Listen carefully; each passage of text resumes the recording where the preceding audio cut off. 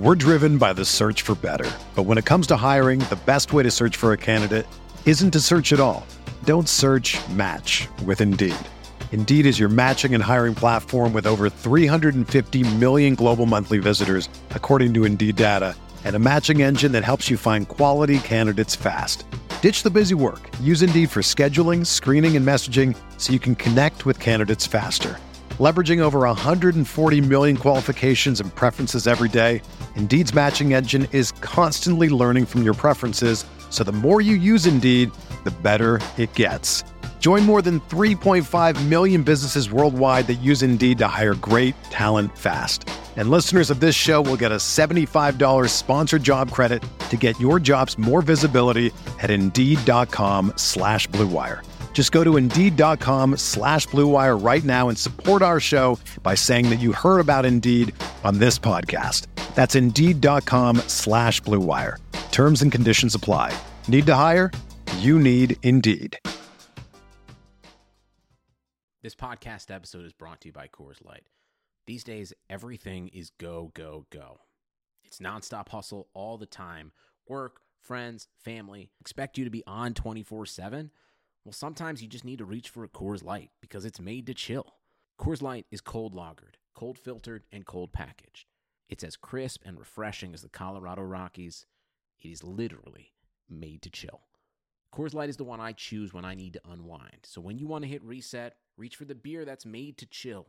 Get Coors Light in the new look delivered straight to your door with Drizzly or Instacart. Celebrate responsibly. Coors Brewing Company, Golden, Colorado. We're here.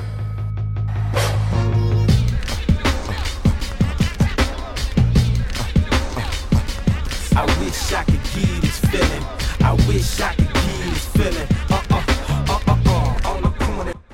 What up, everybody? Welcome to another episode of the Corner Podcast. Kel Dansby here with the old man Andreas Hale. Another good week coming to you. We're bringing you MMA and boxing on today's show, pro wrestling later on in the week on Thursday.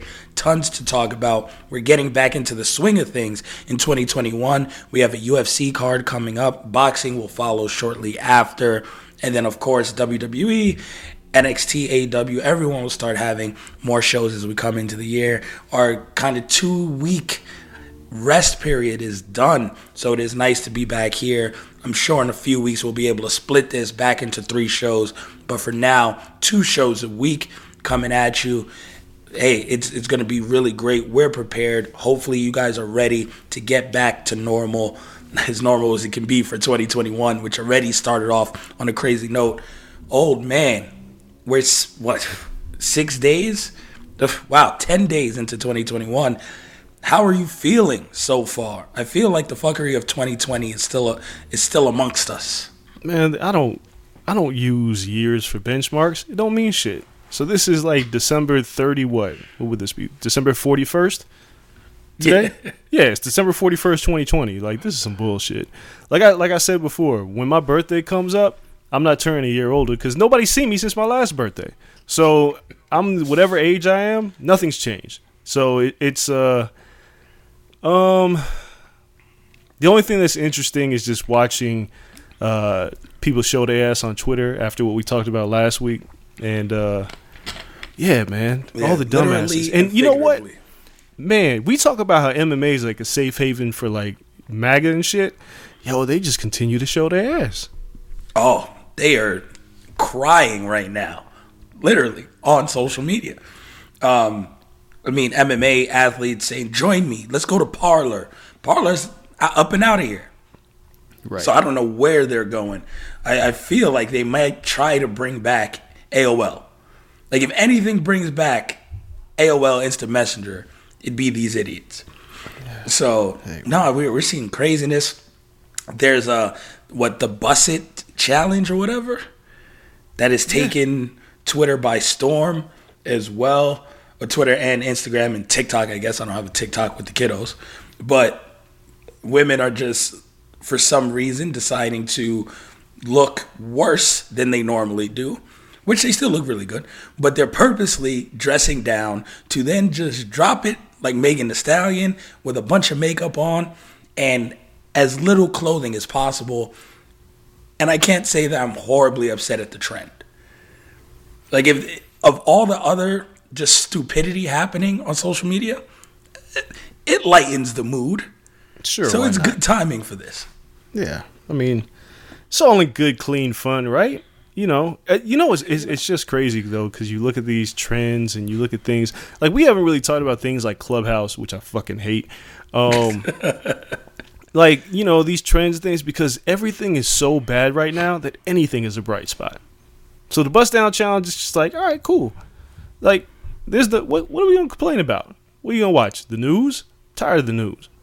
Yeah. What are you going to watch? What is it? Van Jones? Is it Van Jones? And it's not Megyn Kelly, is it? Who is that with that goddamn documentary talking about unity? Like, get the fuck out of here. Is Van Jones doing that? Last thing I heard about Van Jones is something about Kim Kardashian. Social media has been all over the place. It really has. Yeah, it was like some Van Jones, Kim Kardashian, Kanye. I forgot the other person involved. I don't know. I can't even follow all that shit. It's hard to keep up. But the point is like, you can't. It's hard to get mad at anything else. You're just like, they do, whatever y'all do. Hey, as long as you ain't, trying to run up in Capitol buildings or call me the N-word on social media, we're good. I feel like that might be happening under some of your posts. It does. I mean, you've had some very good posts in my eyes, which means the MAGA wave is probably underneath your post having a ball. Yeah. I mean, it's not only between that, like, I try to desensitize myself to it all. Like, I try not to watch the news, but then I find myself, like, I just watched the America to Me documentary on Stars, which if anybody has watched it, it's incredible. It's a must watch. And I'm reading a book called Caste, about the caste system in America, and it's very timely. And it just makes me think about all these things, like in a macro view, not just what's going on now, because whatever is going on right now, the funny thing is for Republicans or like super conservatives, like Arnold Schwarzenegger just denounced Trump, right?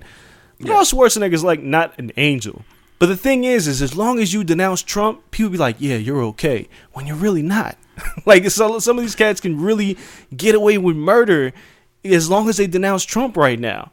So, I don't know, we're just in a weird place where it's like nothing can be worse than Trump until it is. Because we thought the same thing about Bush. Nothing could be worse than Bush until Trump came. So, Yeah. It could just be the beginning with all of that. Outside of that, there's other crazy shit. And one thing that sticks out to me is I'm pretty sure the Rona is still here. Yeah. Right? Because we hear the Capitol news. We hear Trump, Lord knows what he's going to do in these last couple of weeks or this last week in the office. But I see all over my timeline raging parties, people out and about. Like, the Rona is gone. Like, that shit stayed in 2020 and didn't come into 2021. I saw Bow Wow partying on what would be the smallest boat I've ever seen. Him, another dude, and 10 women chilling, partying. It's not a yacht. I mean, it was like a schooner. Like, the shit is tiny. Just out living it. Like, whatever. Cheeks in face. No mask on. He was wearing cheeks like a mask. It's some wild shit happening out there. And then Blueface is in the club. Mad strippers throwing money. Somehow his man becomes de-pantsed. Quick side note. His mans was wearing basketball shorts to the strip club. The shorts come down. He's out there, boxers, just getting grinded on stage by a stripper. People roasting this dude. But you've reached prime savage mode in life when you wear basketball shorts to the strip club. Yeah. I remember doing that at 17, so I can only judge that man so much. When we used to go to, that was before we used to go to Little Darlings, because Little Darlings at least upheld and you had to be 18. But we used to go to Talk of the Town in high school. Oh, my God. Yeah, end of my junior year, throughout my senior year. We went to Talk of the Town. Anyone been to Vegas is by the Stratosphere. It's right next door. It is a questionable establishment. You don't say. But yeah, we used to go in there, chill, basketball shorts. We used to wear Rancho football basketball shorts in there. And they wouldn't say anything. Like, no carding us, no nothing. It's a juice bar, so they didn't serve liquor, so they didn't really care, like, if we were underage. But we would go in there, like, just drink in the parking lot. I think we were drinking Four Loko or some shit at that time. Just drink in the parking lot and then go in. And it was dollar lap dances from midnight to 2. And we just get dollar lap dances. We were like young creeps. So, I digress. People are doing that in 2021. Rona going crazy.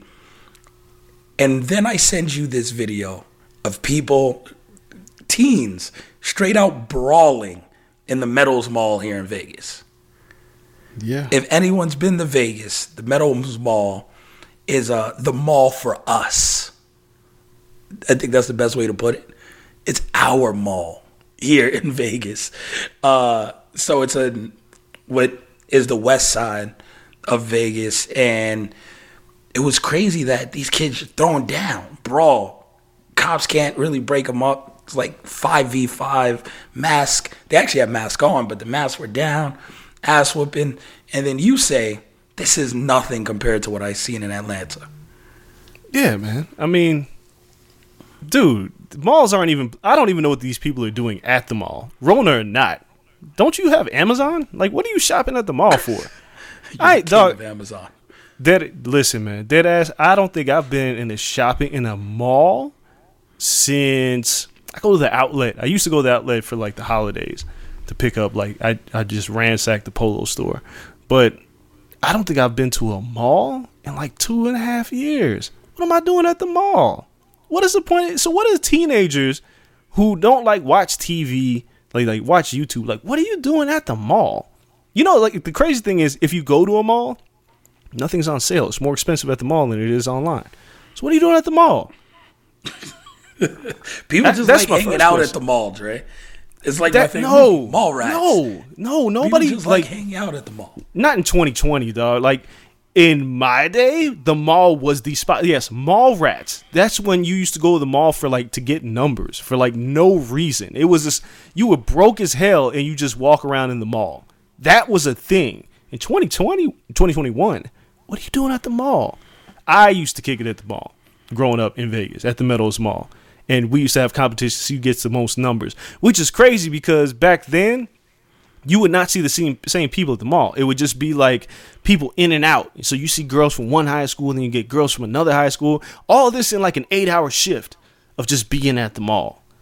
Now, there's like 13 people at the mall. It's like you see the same people. Atlanta malls, like if any of our listeners are from Atlanta, when I say the Lenox Mall, today you probably think about it as something much different. Today, it's not the same mall. When I went to Morehouse, it was before social media. It was like AOL was still popping. It was like, that was the mall of choice. Like, our broke asses would get out of class on Friday, and on Saturday, we're like getting dressed to go to the mall with no money just to see the girls. Like, put it on your best clothes to go fuck to yeah. the mall. Listen, man, there was two things. You got dressed to go to the club, which I still to this day, I have no idea how I used to go to the club because I had no money and I was drinking underage, and I don't know how I did this. I still to this day don't know how I pulled it off.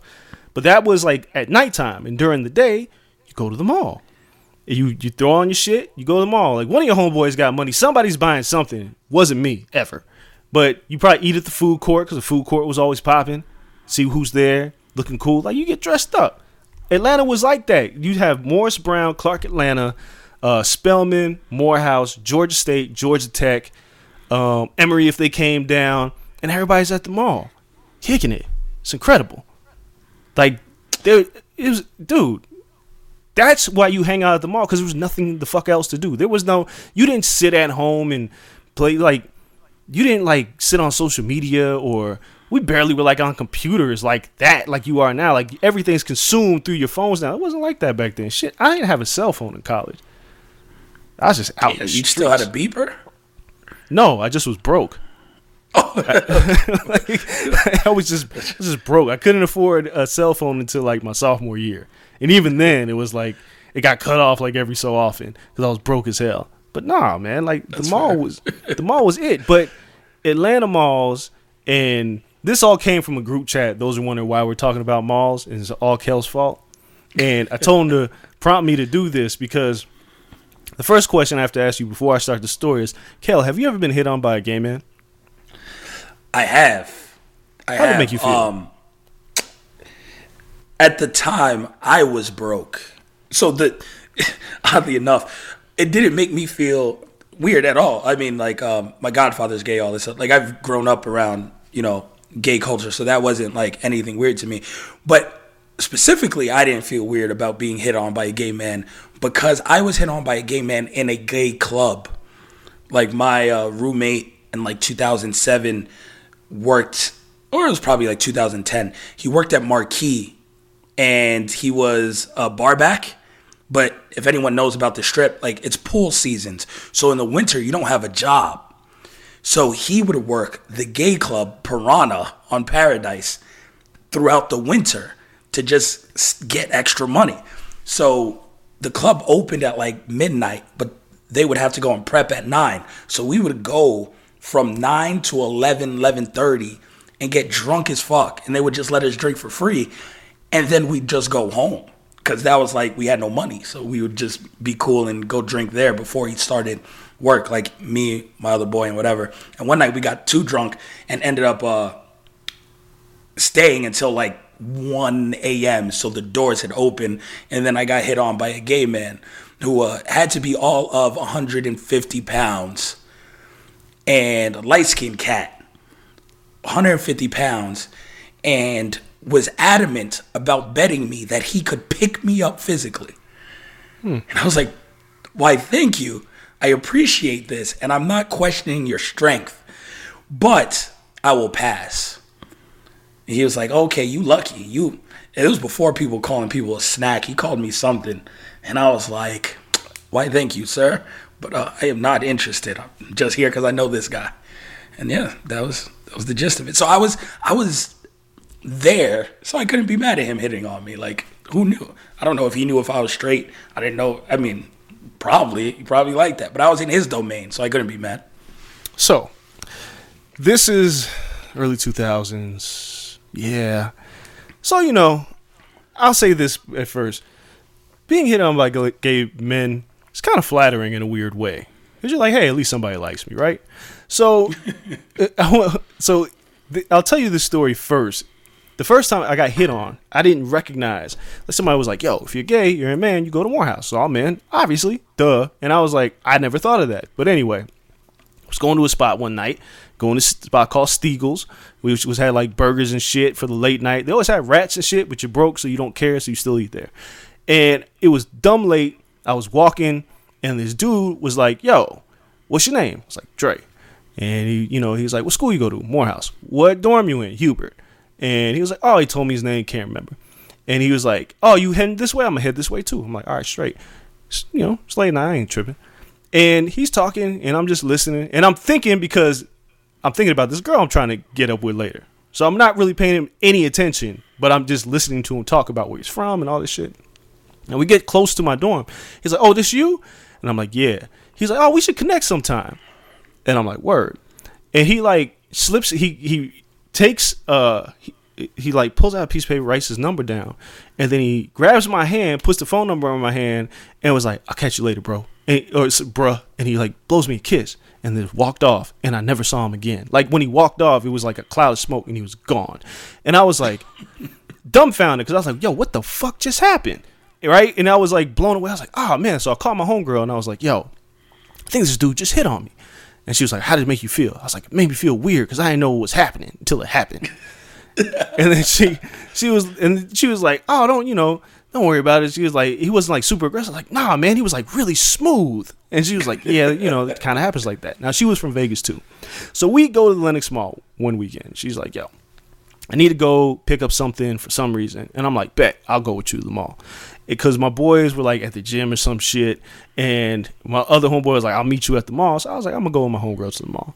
So we go to the Lenox Mall, and we're shopping. And I'm like, yo, I'm a polo guy. I'm like, oh, I want to stop at the polo store. I'm broke as fuck. So walk in the polo store, and she's in the other store, and she walks in, and there's this dude, and he's like, can I help you find anything? I'm like, nah. And I leave the store, and she's like, did you see that guy checking you out? And I'm like, what are you talking about? She was like, just watch. So we go into another store. We go in there. Another dude. Can I help you with anything? It's the same dude, but I'm in a different store now. I'm like, what the fuck is going on? Right? I'm like, nah, bro, I'm okay. So I go up to her and I'm like, yo, it's him. And she's like, yeah, I think he's, checking you out. So I'm like, nah, because again, this is like the 2000, and again, my brain is still not understanding, like, yo, this like mad gay people out here, and this is, they can hang out and kick it. Like, it's not strange to be gay in Atlanta. Back in the 2000s, people, early 2000s, late 90s, people were still kind of like, I'm not gonna really tell people I'm gay, but I didn't recognize it. Excuse me. So I walk out of the store. My homegirl goes, I'm gonna go to this makeup spot. I was like, cool. She leaves. I'm standing there. Now, I don't know where she is. Like, it's the Lenox Mall. Lenox Mall used to be popping. So I'm like looking in stores. I'm like, yo, where is she? Because I'm trying to get with my homeboy, but I'm not trying to leave her. I don't have a cell phone, so I cannot call her. So I'm like, yo, I can't find her. Dude stands there and he's like, hey, man, you look like you lost your dog. And I go, hey, man, I ain't got a fucking dog. And he goes, let me help you find your dog. I'll help you. Let's go. Yo, when I tell you that I was like, I just stood because it all came back. I was like, what an odd pickup line. I was like, and then I was like, yo, did you think that would work? I was like, yo, and he's like, well, I saw you. And then he like straightened up and he was like, yo, I saw you with your girl. So he was like, I thought you were gay. You were hanging out with your homegirl at the mall. And my homegirl walks up. She's like, yo, she just starts laughing. She's like, no, he's good. And I was like, yo, he just asked me if I lost my dog in the mall. Like, I was offended at the pickup line more than anything else. Because why would I fucking have a dog at the mall? So that's my Lenox Mall gay story. And I do have one more for y'all listeners out there. This is another thing. Like, as we're progressing through Atlanta, me and the boys like, yo, we figure out the gay thing. So we were like, all right, cool. Let's go out. So we go to the club. Kicking at the club. Club's over. What do? You go to Waffle House, right? Waffle House, packed, can't get in. I'm like, fuck, can't go to Waffle House. Let's go to IHOP, right? Late at night. Has to be like 1, 2 in the morning. Now, my boy drives, so we go to this one by the spot called Varsity. I always see it on the 85, and I was like, let's go to this IHOP. Cool. It's like 5 of us. Now, I don't know, some people have seen the pictures of my boys. These dudes were like model types, right? They were like buff and, I had the curls, but I was obviously like the least interesting out of this crew. But anyway, it was like a bunch of light-skinned dudes.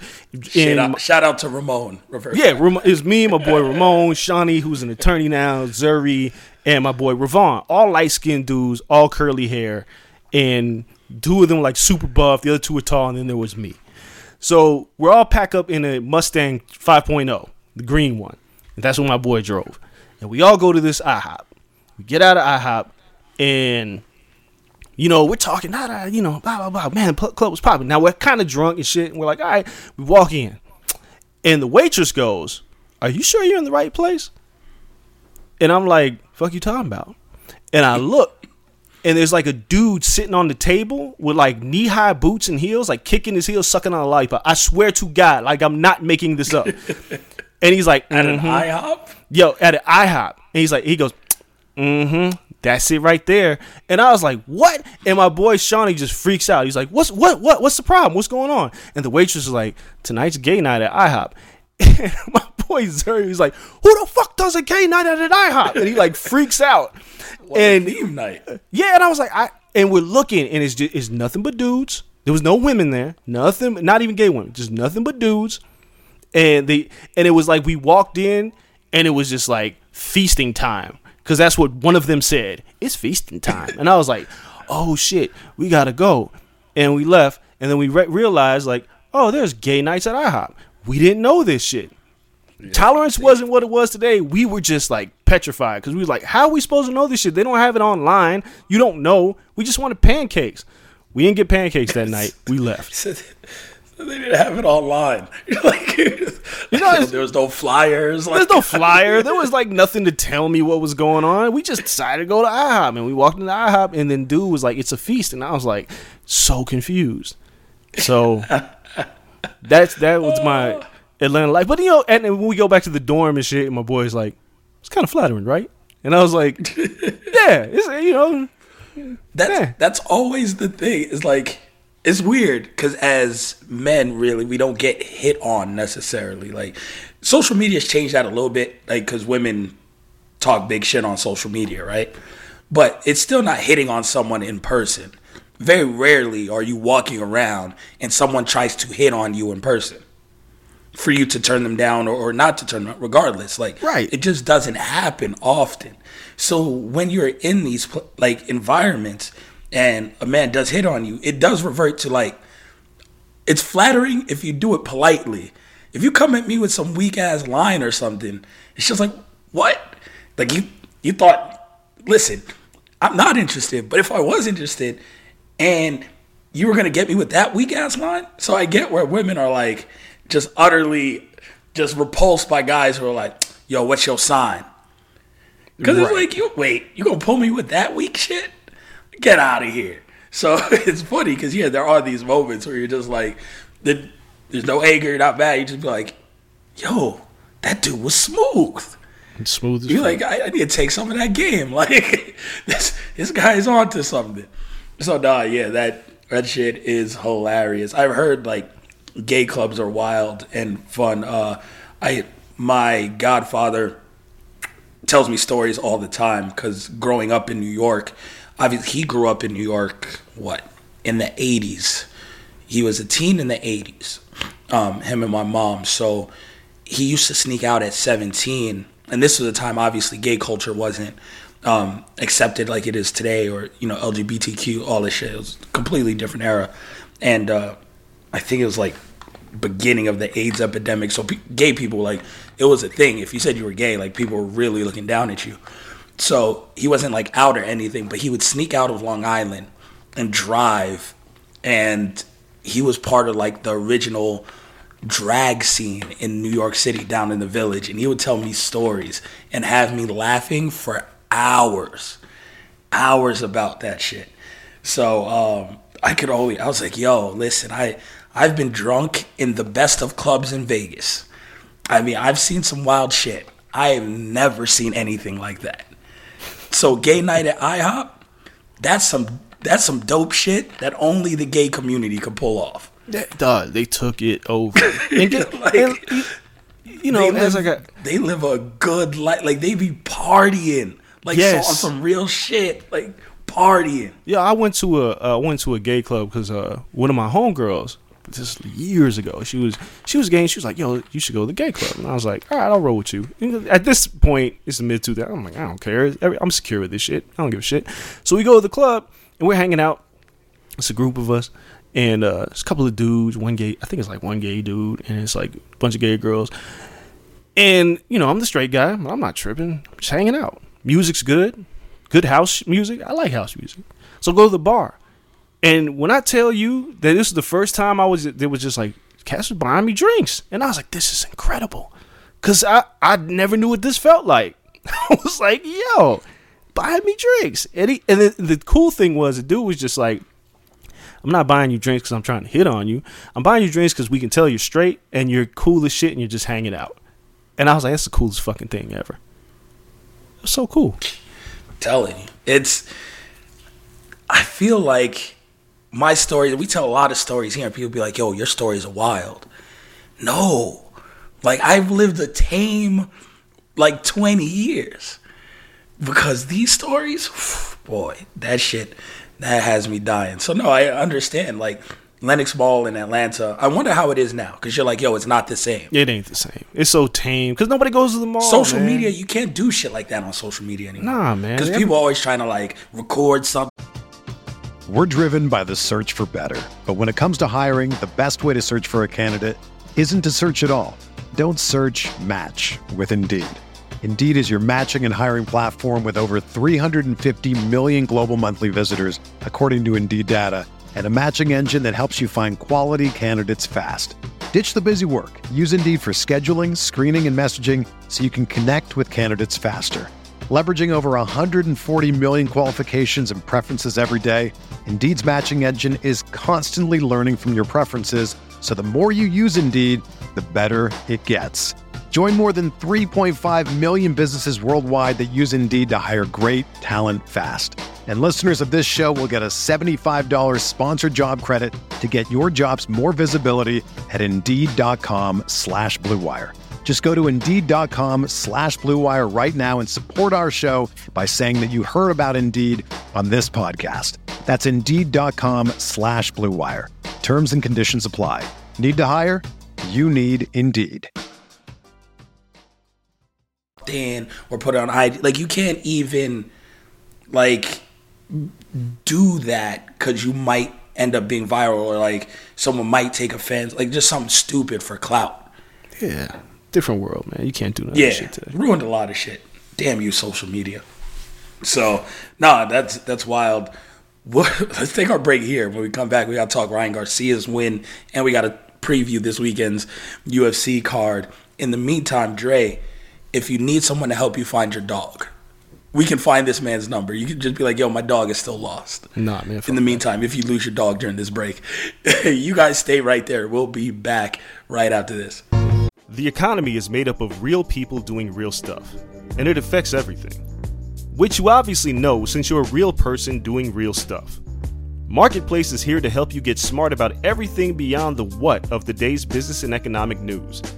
We dig into the how and the why with the real people driving our economy. From big tech and interest rates to small businesses and what's happening at the Fed. Marketplace breaks it all down so you don't have to. Listen to Marketplace wherever you get your podcasts.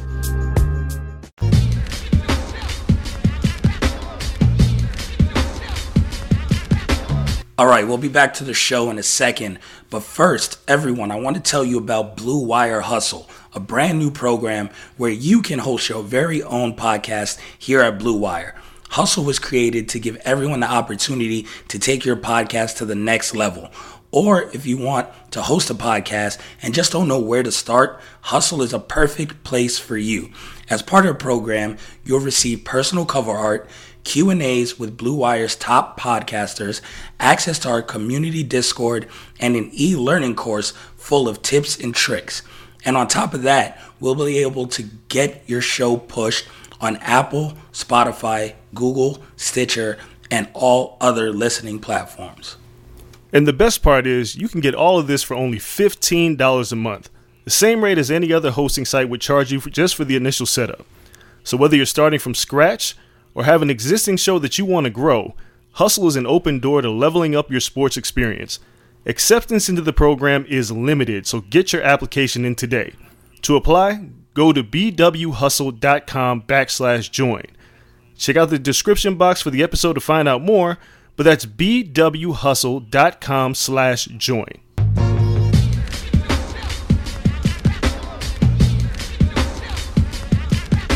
All right, just that quick, we are back, and it's time to talk boxing. Fun first segment, by the way. We're going to talk about Ryan Garcia and Luke Campbell. First, I forgot in the opening, shout out to honorary Reverse Rat Pack member that we lost this past weekend, Paulie. If you guys don't know, Ryan McKinnell, Big Mac, he has a dog. Dog was always around. We recorded shows from Big Mac's house. Paulie was always there. The cutest bulldog, so friendly, so hype, and we lost him this weekend. So got to shout out Paulie on the podcast, honorary member of the Rat Pack, and gone, but so many fun times. And it's weird because I'm not a pet person, but I see how people are with their pets. I love other people's pets. I just don't like the responsibility of having them. But when these things happen, it really is like the shit hits hard, like losing a family member. Yeah, indeed. So shout out to Ryan, coping with this. It's been a tough year for everyone. It's a shitty way to end 2020. So shout out to him. Shout out to Paulie. Miss you, Paulie.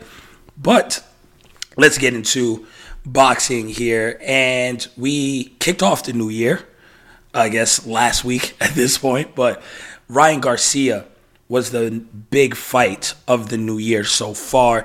Came out versus Luke Campbell. Wasn't a title fight, but it's a title eliminator for the WBC. And Ryan Garcia, popularity-wise, we've been talking about him for a long time on this podcast. You did a story with him, I believe, 3 years ago now? Yeah, the guy's only 23. I spent a lot of time with Ryan. Yeah.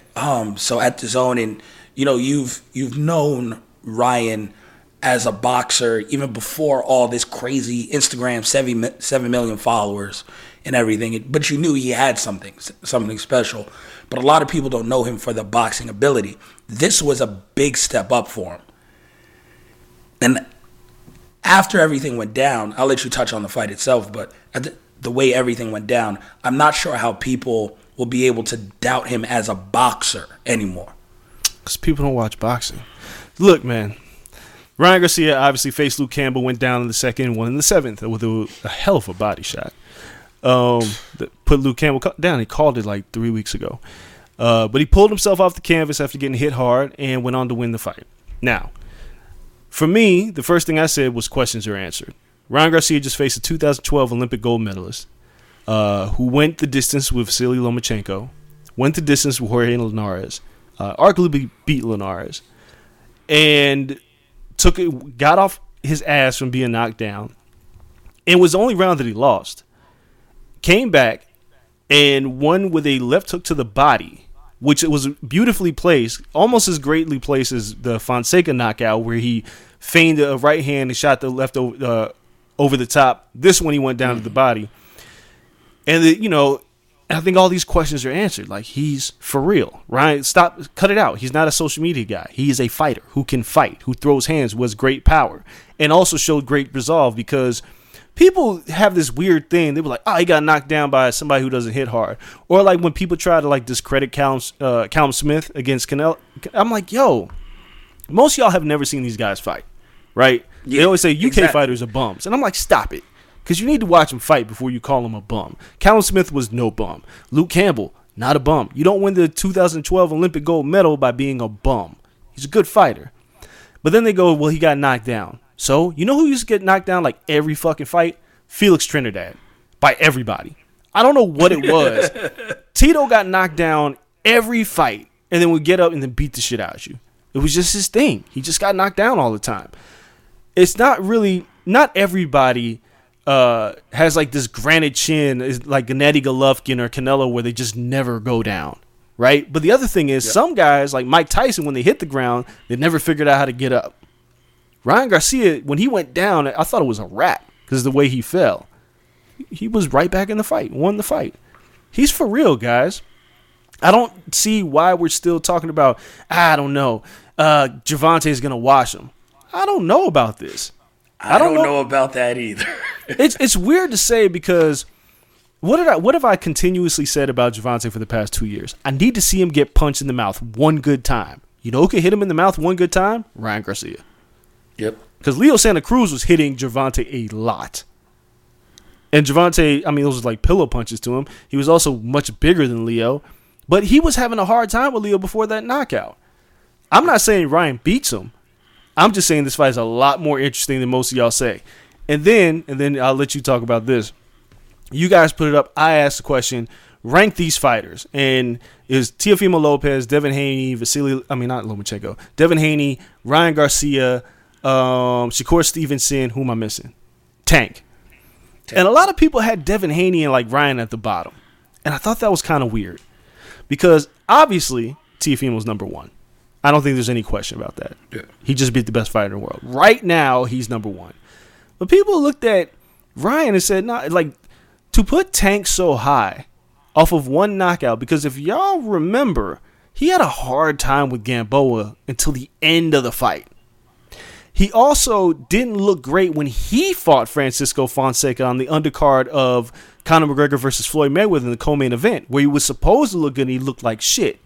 I say that to say, I think, that fight. Yeah, but I say that to say this: stop judging a fighter off of their last performance. Look at the body of work. For people that say Devin Haney is the lowest of those five, just because of that Gamboa fight, you gotta stop. You gotta chill, because this is much closer than what you guys think. Except I think T.O.'s the guy right now, but everybody else, I think any of these guys can win on any given night. And when Shakur finally gets up to that weight, he's going to be a problem as well. Yeah, this is a great class of fighters. I think Shakur is probably the best out of all of them. because he can do something the others can't, and that's not be hit. Haney showed a little bit of that against Gamboa, but it's Gamboa. I've seen Haney take one to the grill, and I was like, oh shit, I think he's going to go down. So he's been hit before. This Gamboa fight was just kind of the anomaly of things. Teofimo was hit by Lomachenko when Loma decided to open up. Like, all of these guys can be hit. Gervonta gets hit a lot by small guys. So Shakur doesn't get touched if he doesn't want to be touched. It ain't pretty. Like, he can stand in there and try to go for a knockout like he did last fight when his opposition is clearly not as good as him. And we'll see a lot about Shakur Stevenson in the next year. Because if he goes, Frampton or Jamel Herring, cool, that's a good test, but that's still more fundamental. Frampton's a little bit more of a brawler. So maybe Frampton gives him high volume. We see how he does with that. But the one really after that is, Valdez or Burchell. Because both of them are hitters. Yep. And we'll see. If Shakur can still not get hit, then we got something on our hands. Because what carried Floyd throughout the years, and again, people forget, Pretty Boy Floyd had some close fights. Close in comparison to Floyd, right? He had to withstand some punchers on the way up. And when he got in trouble, the defense bailed him out. So I think Shakur has that ability. After that, for years I thought Devin Haney was the second best. I thought he was better than Teofimo, but, recent circumstances don't allow me to say that anymore. Yeah. So what have you done for me lately? Business. Honestly, Devin, maybe he could have beat Lomachenko. We have a different conversation, but that fight didn't happen. I think maybe they all beat Lomachenko. Maybe. Who knows? But the fact of the matter is, when people look at guys and say, oh, Ryan Garcia can't fight, he got knocked down, or Tank's going to mop him. And then it's just like, you're just looking at Tank's last fight. These are all really interesting fights. All of them. You interchange all these guys. Devin Haney versus Teofimo Lopez, very interesting fight. That fight should happen next. I think it's going to be Kambosos, but that fight should happen because we got to figure out this WBC shit and getting in a real undisputed. I think Kambosos happens next. I think, obviously, you have crowds in Australia. Yeah. They've kind of wrangled in the Rona. So you go out there, you sell out a stadium, him versus Kambosos. That's a great fight. You have the Maloney rematch. You throw that on the co-main, printing money out there.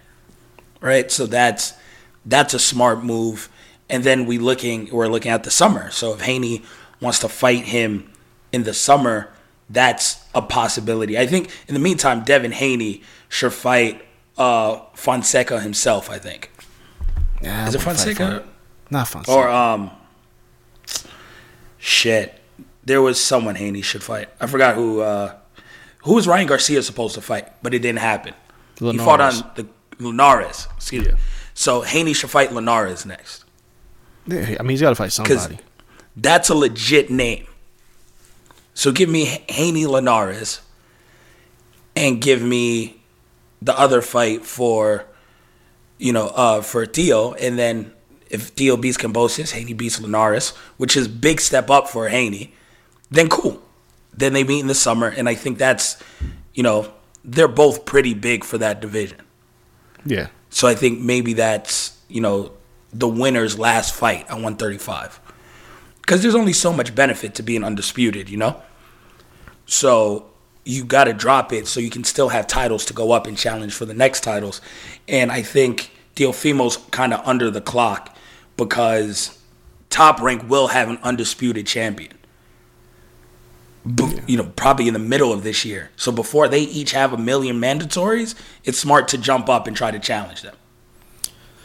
Yeah, I just ultimately it's a good time for boxing. There are some good fights that are possible. Now, I guess my question to you is, should Ryan Garcia and Gervonta Davis happen next? Next is a tough one. I don't think it should happen immediately. And I know people are like, this is boxing's problem. They're going to wait 8 years to fight. No, I'm not telling them to wait 8 years to fight. I just don't think it should happen next.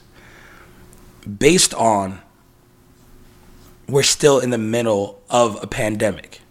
Shout out to Twitter. In the middle of a panorama, right? Like, you try to get a crowd there. You try to get a gate. You try to make it the fight that it is. Yes, you will sell pay-per-views. And, DAZN or, at this point, Golden Boy, we'll see what DAZN has to say about this. They might have to do kind of the same deal they did with Canelo, where you sell pay-per-views and give people 3 months or whatever, and then allow Showtime to do whatever they want with Tank and do a normal pay-per-view setup. People buy whichever one they want. So they have to figure out how that would work to make these two get in the ring. So it's a lot of complications for these two companies to work together, not on a event, but on a pay-per-view event. So when you have those and you got to iron those out, it's going to take 5-6 months to do that? For what? Let them stay active. I still want to see Gervonta against someone who is 135 pounds. Like, really. Because you look at Ryan Garcia, he is taller than Canelo. Yes. This kid 5'10", 5'11", 135 pounds. He's going to grow out of the division here shortly. Tank is 5'8". Like, Tank is fighting Santa Cruz, whose best times were at 130, maybe even 126. Gamboa is probably the only true lightweight and above, bigger built guy he's fought. And it took him to the 12th round to get him out of there, and the man had one leg. So let me see how you deal with someone who's an actual lightweight. And in the meantime, in the same mold, you can then have Ryan put on another showcase, have him get another knockout. I think you keep him fresh. And Ryan still needs to learn something. Because we saw that. Like, he's still green in areas. The footwork ain't there. The head movement ain't there. His head is on the line. That scares me to death. So I think they can both benefit during this pandemic from having one more fight, getting the crowd, building it up.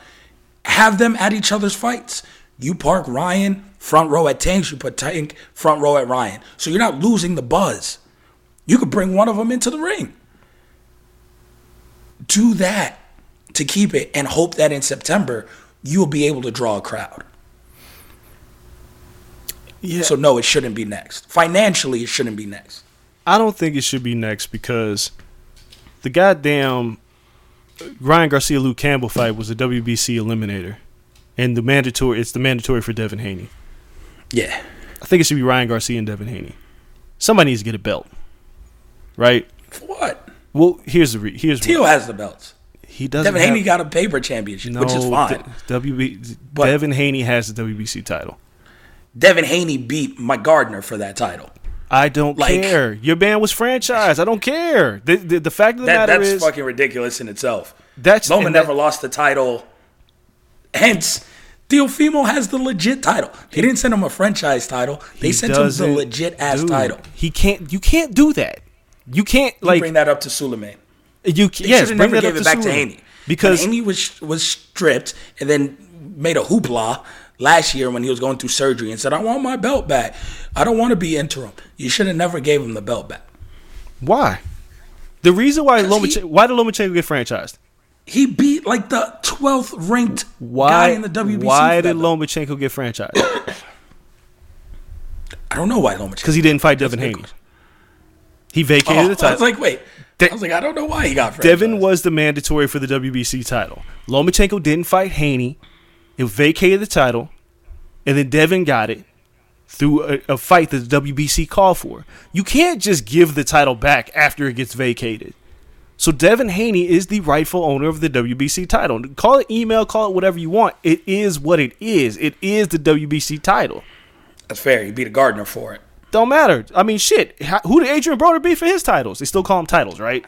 Doesn't matter. I also don't defend that. Shut up. They're still titles.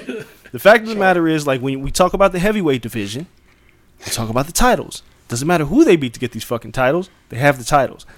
Sanctioning bodies are full of shit. WBC especially because they have a belt for everything. But they should have never franchised Lomachenko because franchise is dumb to begin with. And it doesn't make any sense, and it just confuses people more because you can't defend it and you can't lose it until you decide to say, well, Maybe when he beat Lopez beat Lomachenko, we'll give it to him now. You can't do that. You already gave it to Devin Haney. You can't do that shit. So Devin Haney holds the WBC title. Ryan Garcia, the WBC mandated the Campbell Garcia fight as an interim title fight for Devin Haney's WBC title. So guess what the next fight should be? Devin Haney versus Ryan Garcia. And then guess who the winner should fight? Teofimo Lopez. Yeah, it's going to be rough because Teofimo's not staying that long. Dude, Ryan Garcia and Devin Haney can fight in May. Yeah, they can fight tomorrow. That's true. That's the easiest fight to make. Right? Like, if we're talking about possible matchups, that's the easiest one to make. I mean, that same company, same banner, same network, easy. Easy money right there. But it's not what Ryan wants because, honestly, that doesn't earn him the money of a Tank fight right now. No, but the thing is, it's not the match. It's not maximizing his popularity against an established pay-per-view fighter. And while I agree, and the dangerous part about this is you could lose to Devin Haney, and all this shit goes up in smoke for now. For now, which is ridiculous. That's my next point.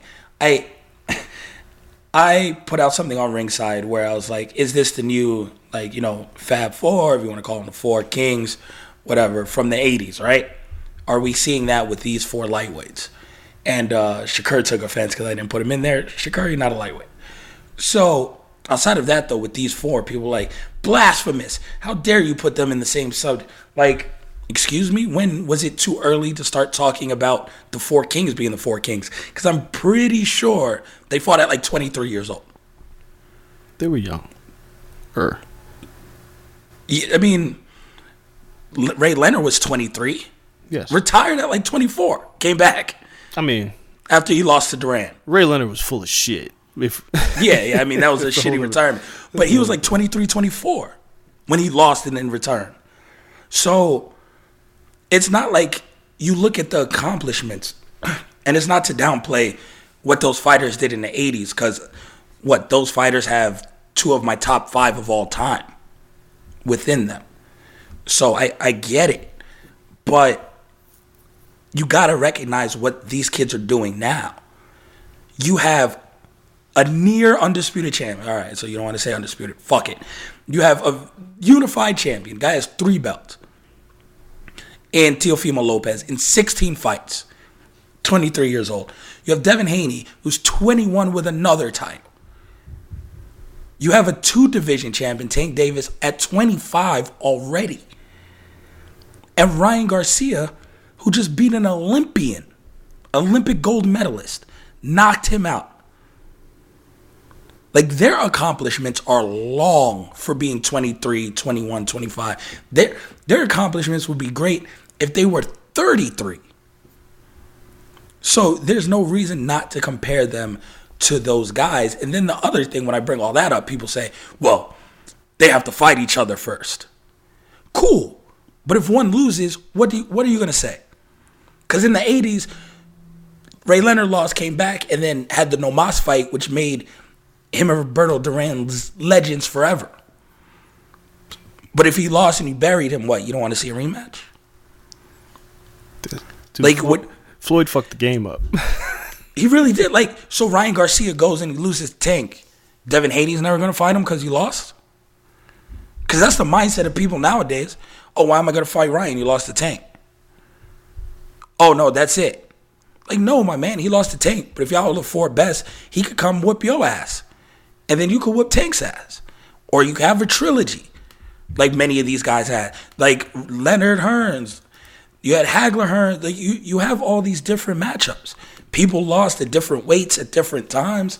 I think someone told me, I didn't count it. I think someone told me they fought like 11 times between the 4. Like, cool. But you got to take a lot of L's between each other to do that. Will the fans let these 4 take those L's? Like, if they don't lose to nobody else but each other, will people then discredit them? See, there's so many things here, right? Yes, there was a time in boxing where, you know, it was the biggest sport, and you say the best fight the best. But let's be clear about something here. Sugar Ray Leonard fought Roberto Duran. Lost the first fight, won the No Mas fight. He fought Tommy Hearns, I think it was a year later, right? And then he didn't fight Marvin Hagler until 1987, which was 7 years after he fought Roberto Duran. When they all outgrew the weight class and everything had changed. And clearly Hagler obviously was bigger than everybody else, right? But what Ray Leonard did is he retired in fucking Hagler's face on stage in the boxing ring when everybody thought he was going to call Hagler out. So when I hear people talking about these guys don't fight each other, Ray did the same shit. He did the same goddamn thing. When he fought Roberto Duran in the rematch, what a lot of people, Kel, you may know this, but what a lot of people don't know is the reason why Ray Leonard fought that fight in, what was it, July, August, September, October, November? 5 months later, they had the rematch. Do you remember why they had that rematch 5 months later? Yeah, because Duran started drinking and eating himself out of the weight class, and Ray Leonard was like, got him. Exactly. Ray Leonard knew Duran used to get fat between fights. Yep. And when the rematch was offered, he took it on 5 months because he knew that Duran was already back home drinking and well overweight. So by the time Duran hit camp, he had to cut like 30 pounds. Ray stayed in shape. And when y'all talk about Floyd Mayweather, like cherry picking fights and all that shit, Ray Leonard did the same thing occasionally. He took fights, like he masterminded his way through fights. These young fighters, they're all under 25 with the exception of Tank, who's 26. They're going to fight, I think, as long as they fight each other and as long as it isn't 7 years from now, as long as we don't get another Mayweather-Pacquiao type deal, it's okay. And if they lose, so what? Duran beat Leonard. I don't want to say handily, but he won that first fight. Duran won that fight. And then they had the rematch. But it never tarnished Roberto Duran because most still consider Roberto Duran to be the greatest lightweight of all time. Yep. And they fought at welterweight by this time because Duran was just getting bigger. But Hagler, a lot of people considered him the greatest middleweight of all time. They weren't all in the same weight class. Fights are going to happen, but yes, we want to see him fight, but don't let Floyd Mayweather fuck y'all up. Between the undefeated record and the Pacquiao fight, don't think that that's what's going to happen with every fight. This is the reason why I say Devin Haney and Ryan Garcia can fight now, because who cares? They can fight again later on down the line. It's not like they can't get better. Fought 6 times in the amateurs, split 3-3. Right. And you listen to Devin, he won the last 3. So conventional wisdom says... Listen to Devin, he won them all. I know. If you listen to Devin, he does say he won them all. But these guys can fight. Whoever loses, who cares? As long as they pick themselves up and win a few fights, right back in it. Or an immediate rematch. Who knows? Whatever it is. Tank, if he fights... I feel like Tank, in a strange way, is the odd man out on this. Because he's with PBC. He is the card holder. And I think the biggest issue is money. When Ryan comes to the table and is like, and Tank, you know, PBC is like, well, you know, Tank's the pay-per-view attraction. And Ryan's going to be like, so? Golden Boy's going to be like, so? This is going to be the biggest fight that Gervonta could take. And I still think, just like Errol's been trying to 70-30, 60-40 Terrence Crawford, they're going to try to do the same shit to Ryan Garcia. And that's a bad idea. No, I think, honestly, Ryan might take a 60-40. Because he's going to make so much outside of the ring that it doesn't even equate to the kid. And the 40, I have full confidence that Golden Boy, I'm not sure about DAZN, but Golden Boy now can't lose him. So they will take care of him however they want outside of that deal. Yeah, I don't know. See, I don't know if Ryan's going to be comfortable being the B side and a 60-40 split. Oh, I think he takes that. Because, I mean, dude, he has a social media following that trumps all of them. Yeah. Honestly, I think he can beat him. And I think he knows he can beat him. And I think he'll take 60-40 because that then makes him not just the attraction that he is, a pay-per-view attraction. And Tank was very focused for this Leo Santa Cruz fight. The most focus I've seen him in his career. But Tank goes in and out of this focus. He seems to still be focused. He's down in Miami helping Broner prepare for his return. Yeah. So Tank but he's staying in the gym without a fight announced, without anything. He's sparring, he's training, the weight is down. I like that. But the measurables, everything else, you don't know how he's going to take a punch. You've seen him be down on the cards and be okay, looking for the big shot. I think you look at all of this together, and Ryan's like, yo, I think I could beat him.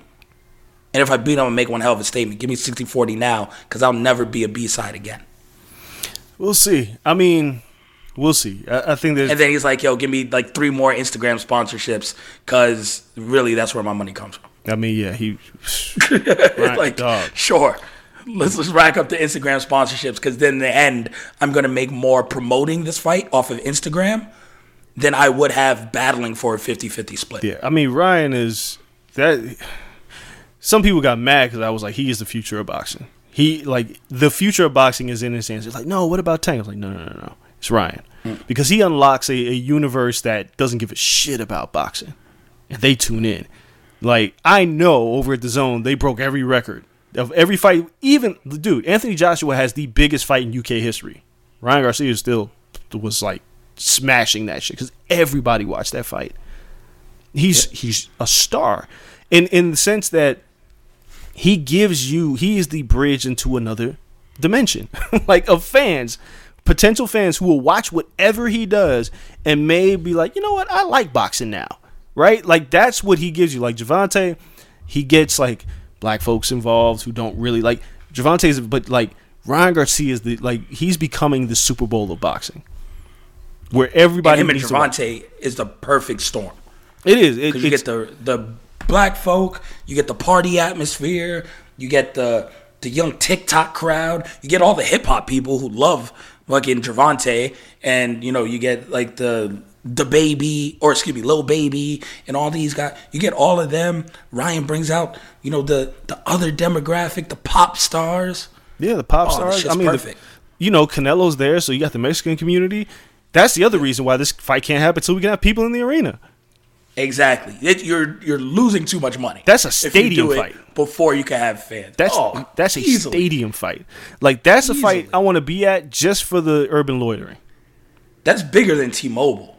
Like, you damn near put that in. That's Allegiant. In the Raiders Stadium. Yeah, that's Allegiant. Yeah. Like,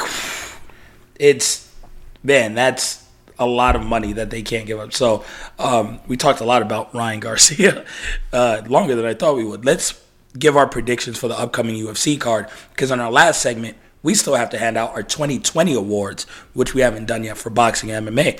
So, real quick, we're going to run down this upcoming card. It is UFC on ABC. Big deal. It is on national television. I think this is smart for UFC, first and foremost, to do this and to get more eyes. And I think it's a good card for casuals to watch. So I really like it. The first of 3 coming from Fight Island. So real quick, we'll go through the main card. We have Joaquin Buckley versus Alessio Di Chirico. I mean, I think I got that. I gotta pick Buckley, right? Like, how can I not pick Buckley? I mean, especially because he's fighting a guy who's lost 3 in a row. This is like a squash match in my head. No, I mean, just a knockout machine lately for Buckley. His last loss was he was stopped by Kevin Holland. Yes. Who was on one hell of a run. So I think this is a good showcase fight, good action fight, great for TV. So yeah, give me Joaquin Buckley on that one. Then they're going to play that highlight over and over and over in the lead up of it, his knockout highlight. So that's just smart marketing by them. And then we have Ponzinibbio versus Li Jianliang. That's going to be fight of the night. And I don't know. Ponzinibbio was always really exciting before. He had a good run. He's just been gone for so long. I'm picking Ponzinibbio.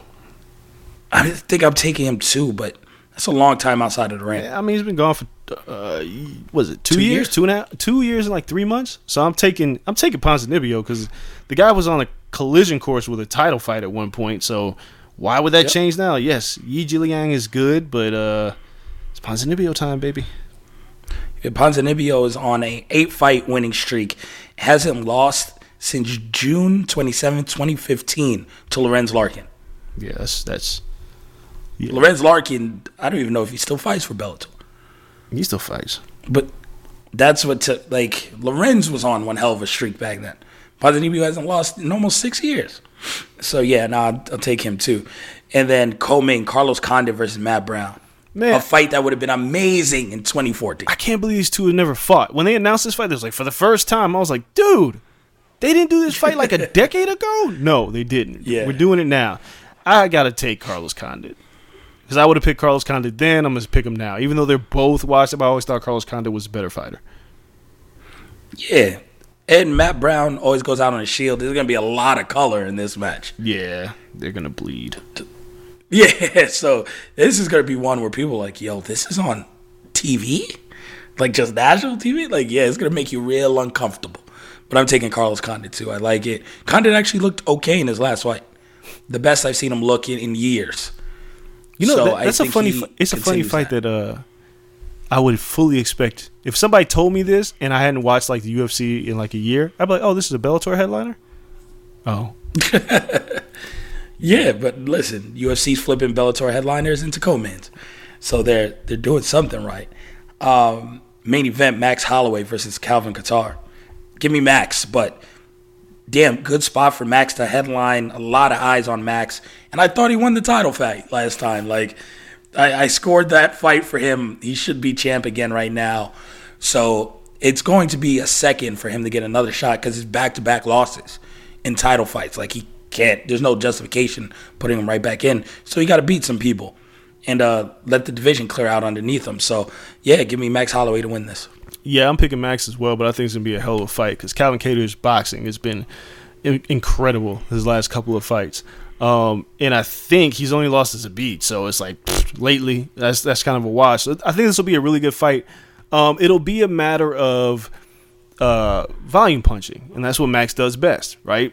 And Calvin, he's got great head movement, he's got great striking, but I just think that Max will just be the busier fighter. Calvin might be sharper early, but I think this will be a really fun fight. And Max loves these kind of fights.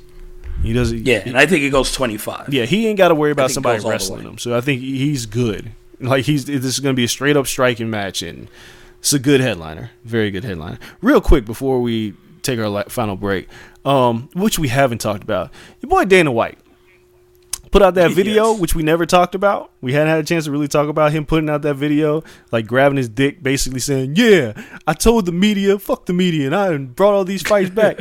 It was like, I had never had so many MAGA people in my mentions. Yes, I have. No, stop lying. The Kobe Covington got knocked out. That was something else. But my mentions were in shambles for a week because I was like, this is ridiculous. This is terrible. What was that? Probably 2 weeks ago. Look how much shit has changed in 2 weeks. You went from that video where it was almost prime MAGA Dana to now they took Trump off of UFC Fight Pass. We kind of had They to. took the documentary down. All this, like, a lot of shit has changed in 2 weeks. But we know what the fan base is. We know, and it's not even. Listen, I watched the video. It's not even Dana being like MAGA Dana. Like, to me, it was just Dana being Dana, and it's Dana is always in competition with something. It's what makes Dana Dana, the good and the bad. And he has decided that he was in competition with the media. Which is the most ridiculous thing ever because It fueled him, though. So when he, quote-unquote, won it and the numbers were great for the UFC this year and they hit their numbers to get the ESPN money and they did all this and didn't miss a beat, he beat on his chest because it was in his mind, if he didn't, the media would have crushed him. So the fact that he did, he won. he's so stupid. And it's like, yo, it's not a competition. Like, we don't get paid without your sport, so we're not shitting on you or your sport. We're just calling a spade a spade. And your sport needs us to get those numbers. Yeah, but let's like talk about the real nitty gritty of it, and then we'll just take the break. When all this was happening is when he tried to go to Tai Chi Palace. When he tried everything in his power, he kept telling people, "No, the fight with Ferguson Khabib's gonna happen," and people were like, "No, it's not." And he was like, "Yes, it is. April 15th." Remember, this is where all the media clips that he took was from this, because nobody knew what COVID was at this point. We just knew it was killing people and it was spreading quickly. And people were like, it might not be a good idea to have a fight right now, especially as bad as we want to see Khabib versus Tony. Don't do it. Then he tried to go to Tai Chi Palace, and then who stepped in? Fucking Mickey Mouse, and was like, no, dude, cut it out. That's what happened. This wasn't the media's fault. It was so much uncertainty. And then when he finally did it and got Fight Island, because a lot of us were still like, God, that's fucking, you got a lot of money going, you're buying a fucking island. These fighters are still making 12 and 12. That's crazy. But nobody really said shit. I just knew I wasn't going to go to a fight. But the media wasn't after him. They were at the fights. Yeah. I just didn't understand where Dana was just like, the media was against me. That didn't happen. The confusion was against you because nobody knew what COVID was. Nobody could figure it out. And people were dying. That's it. Yeah, I mean, at that time, it seemed irresponsible. Yes, exactly. They pulled it off for a period of time responsibly. They've had a very shaky past 2 months. They had then like that video didn't talk about Khabib's dad dying. Didn't talk about all the fights that they lost to COVID. They didn't talk about any of that shit. It was just like, we successfully did. And yes, for your bottom line in the business, it was successful. And you guys did great COVID testing protocols, and you've done a great job without spreading into the public. Like, you guys have held events. Like, hell or high water, Dana was going to do this. But at the beginning, when ESPN and Disney had to step in and was like, cut it the fuck out, that wasn't the media. That was you being hard-headed. On April 15th, you wanted to hold that UFC 247, I think. April 15th, you wanted to have that fight, and you were willing to go to like an Indian reservation with no jurisdiction in order to have that fight. That was not the media, Dana. That was Disney. And that's bigger than anybody in the media. Fuck out of here. Okay, Dana can't cut a promo on Disney. Nah, because Disney's cutting the checks. So the media gets the promo. Let's go to break. When we come back, we're going to give our 2020 awards for boxing and MMA because we haven't done that yet. So you guys stay right there. We'll be right back.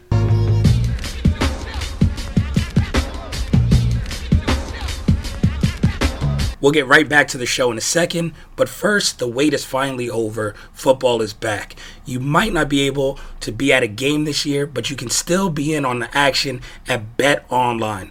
BetOnline is going the extra mile to make sure you can get in on every possible chance to win this season.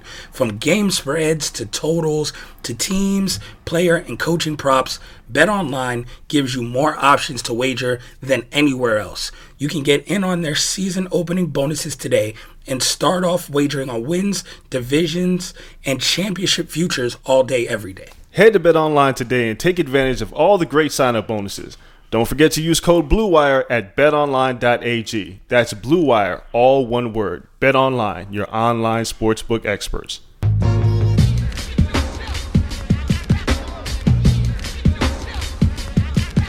All right, it's the home stretch. We are back handing out our 2020 awards for boxing and MMA. If you guys didn't check out our show last week, we did the first half of the Corner Podcast Awards for 2020, which was pro wrestling. That was really fun. But now we got to round it out with boxing and MMA. So, Dre, it won't take us too long to get through all of these, but I feel like we're going to have different opinions on a good amount of them. So let's start in boxing. First up, Fighter of the Year for 2020. Oh, that's easy. It's Teofimo Lopez. There's no question. Okay. Teofimo Lopez. Yeah, I'm going to pick Teofimo. Or, excuse me, male Fighter of the Year. Because we'll also do Women's Fighter of the Year. I mean, no, to me, it's a no-brainer. Like, people talk about Tyson Fury, but Teo just beat a guy who he's he's a pretty big underdog against, who was arguably the number one pound-for-pound fighter in the world. And he beat him.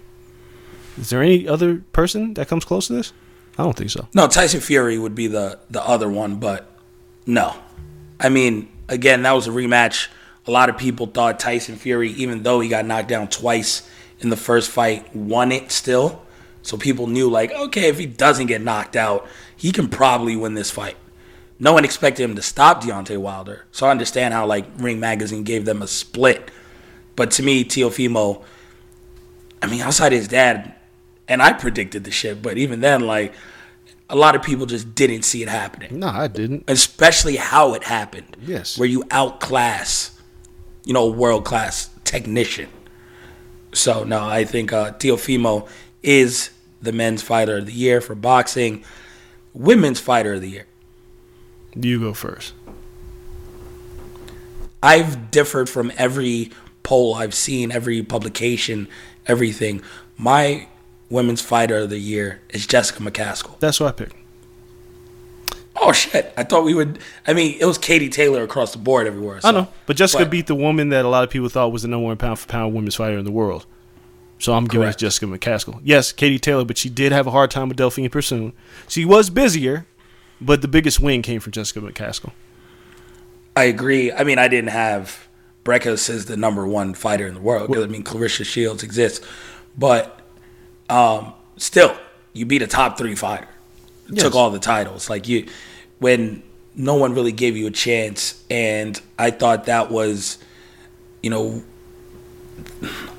shit, that upset might have been bigger than Teal's upset if we're keeping it real. It's pretty big. Like, that came out of nowhere. So, I like that.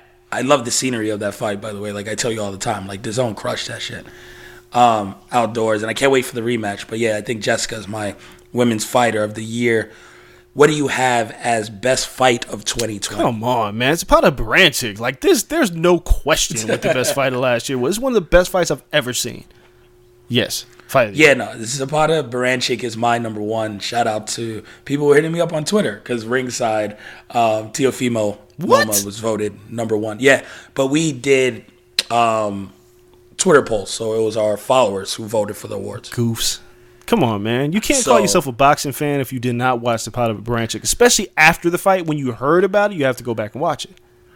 Exactly. No, Zapata Baranchyk came in second, but it was a distant second. It was something crazy. Like 40. It was 44. Zapata Baranchyk was 27. That's crazy. 44%, 27%.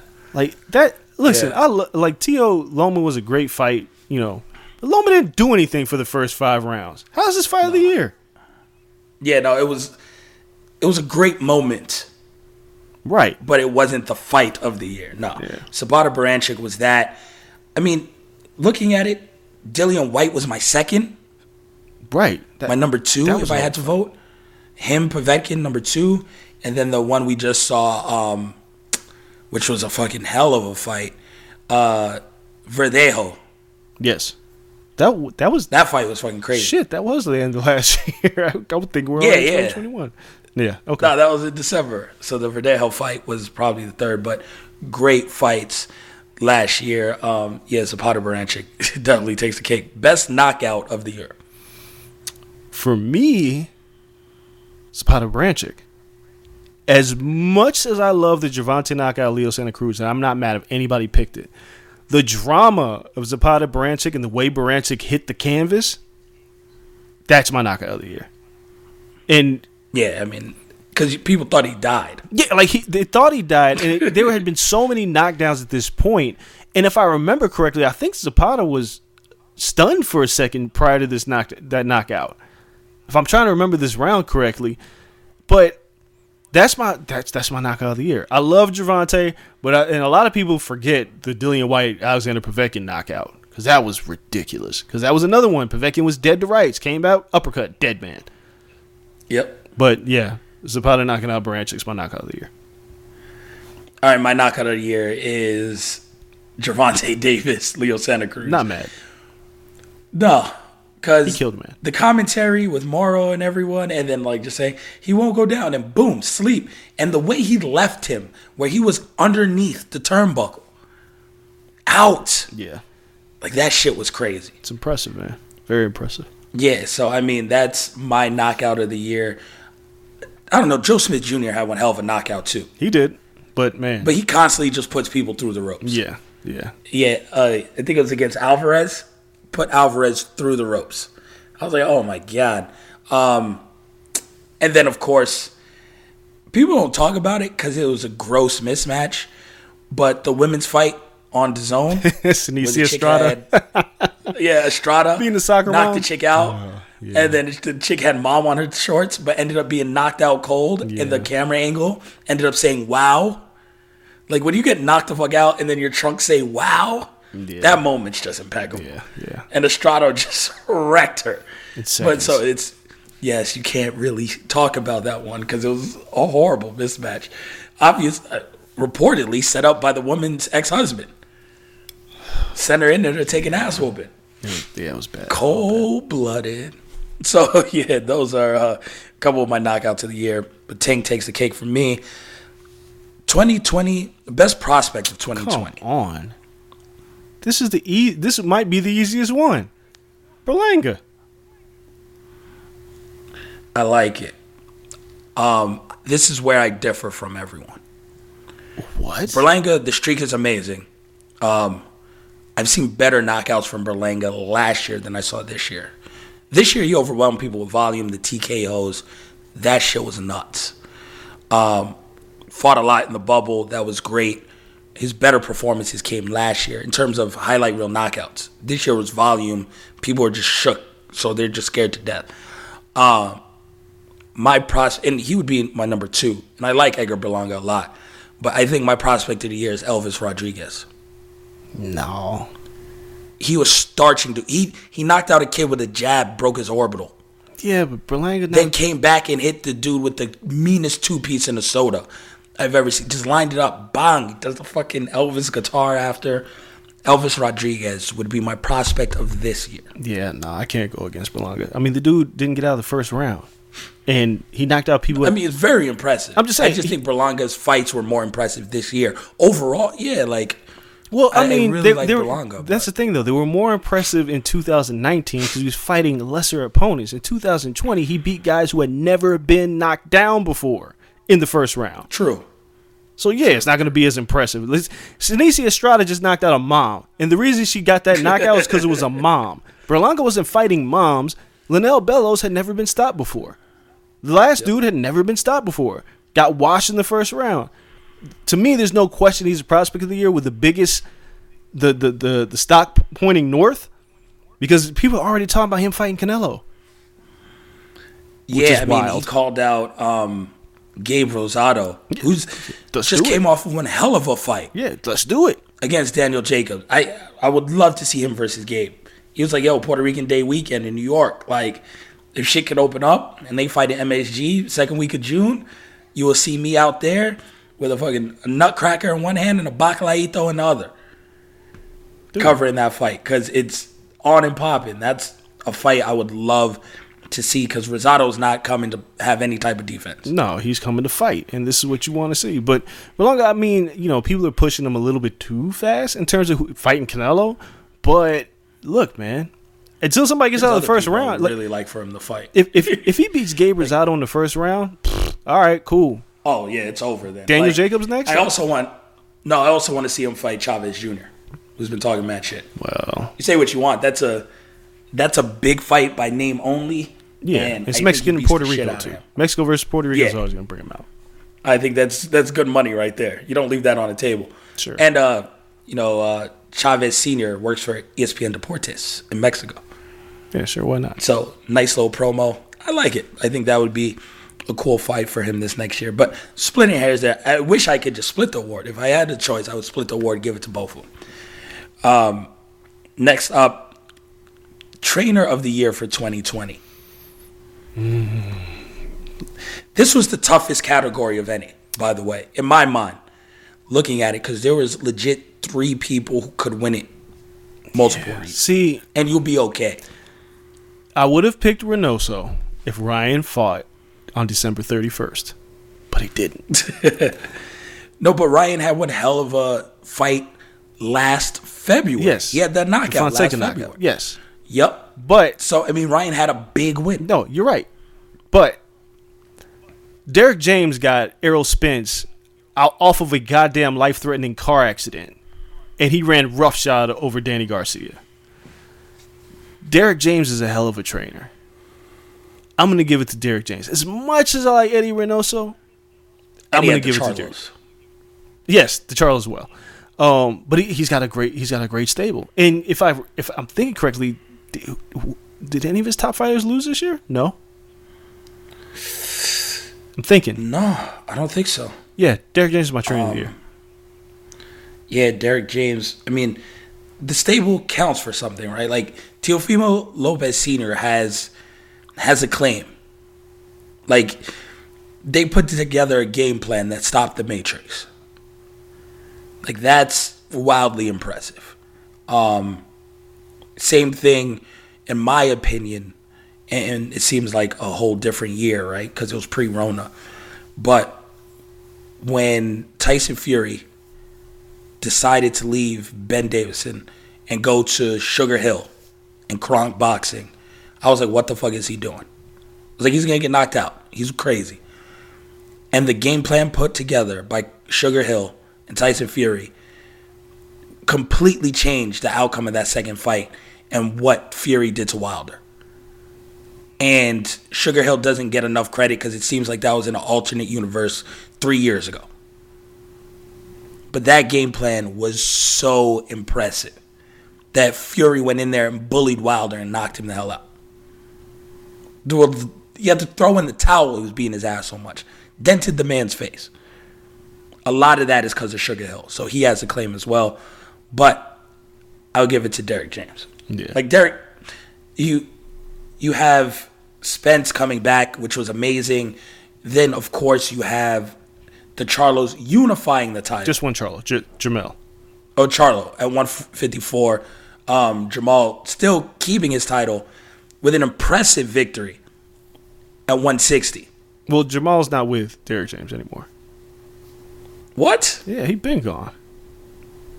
Oh, shit, I didn't know that. Yeah. I thought they both trained together. No. They trained for a while and then Jamal left. But Jamel's been with Derrick James. And the reason why I gave the nod to Derrick James, not just because of the Errol Spence thing, but with Jamel, we've seen, like, the thing is, like, with Tyson Fury and Sugar Hill, as much as I give credit to Sugar Hill, the thing about guys like Tyson Fury, Andre Ward, they're so good that it's kind of hard to give a ton of credit to the trainer, whereas somebody like Jamel Charlo, I've seen improvements every time out, right? That's why I almost gave it to Chepo, because Eddie Reynoso has made Ryan Garcia so much better.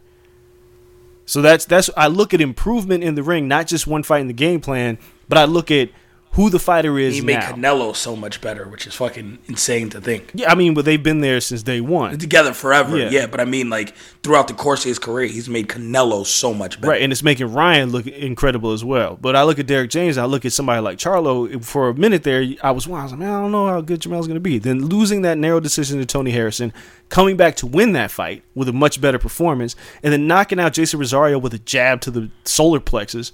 It's pretty impressive what Derrick James has done. So that's why I'm rolling with Definitely. Derrick James.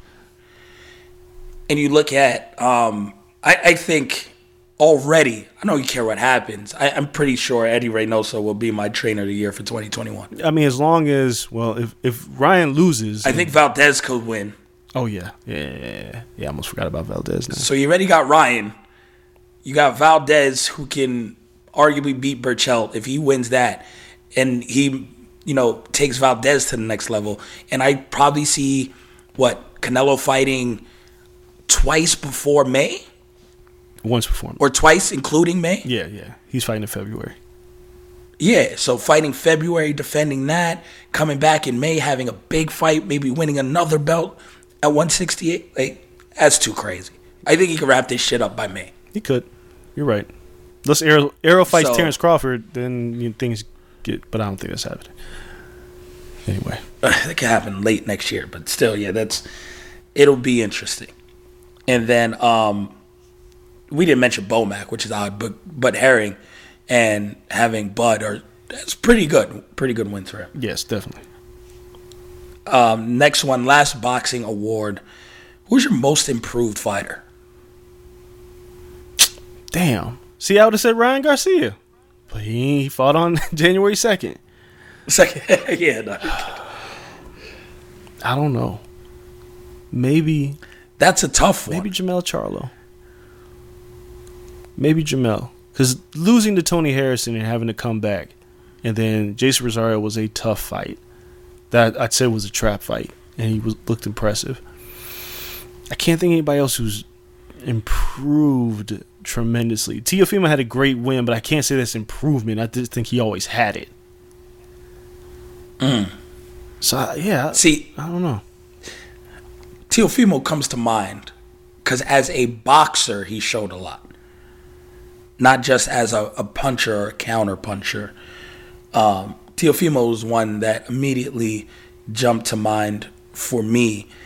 And then when I look at like everything and how stuff played out, and there wasn't a ton of fights to choose from, but when I like really sat down, I was like, yo, who is most improved? It was hard for me not to go back to that Povetkin win and say Povetkin was the most improved fighter last year. I say, yeah, he hasn't improved. Like, what was that? That's not improvement. He was supposed to lose that fight to Dillian White. Well, depends on who you ask, right? Like, he's never Really? Povetkin's never been a bum, right? He was the underdog. He's never been a bum. He was the underdog in that fight, but he was a live underdog, and everybody knew it. Everybody who watches boxing knows how good Povetkin is. Like, he even gave Anthony Joshua fit. So there's nothing that I thought improved. He just had Povetkin's listed like 40 years old. Yes, there's nothing that improved. Man could be 47. He's the same guy. No, yeah, he's a gatekeeper. And he looked like more than a gatekeeper. I mean, he's a high-end gatekeeper. The guy's a former champ. Like, there's the top of the division. I don't think he's improved. I think he was who he was when he fought Dillian White. That's who he is. Dillian just got caught. Yeah, he got caught. I don't think there's any improvement. That's why when I see Jermell Charlo and I see how he uses the jab and his head movement and his defense, like, he's tightened up. Oh, then Teofimo's most improved. But see, Teo, I can't say that because I didn't see any holes in Teo's game before. So I can't say he improved. I just think this is another dimension of Teo that we hadn't seen. Because a year before then, he went 12. With the guy who knocked out. Yeah, Felix Verdejo. Nakatani. But I can't. Nakatani was damn near out of that fight too. Like, so Teofimo, people were like, oh, people soured on Teofimo after the Nakatani fight. I don't call that. People soured on Devin Haney with the Gamboa fight. I don't call that improvement. True, but people thought he struggled. Oh, that's not good. And then he got the flash knockout. So people were like, I don't know if he corrected those things because he knocked the guy out in 2 rounds. But this time he had to go the distance again, be a pure boxer, not rely on the power, and showed like, no, like, I'm well-rounded. Yeah, see, with Teo, I just think, you spend time in the gym with Teo. When I watch him, I'm like, well, he's got the tools. There was nothing that I saw that was wrong with Teo.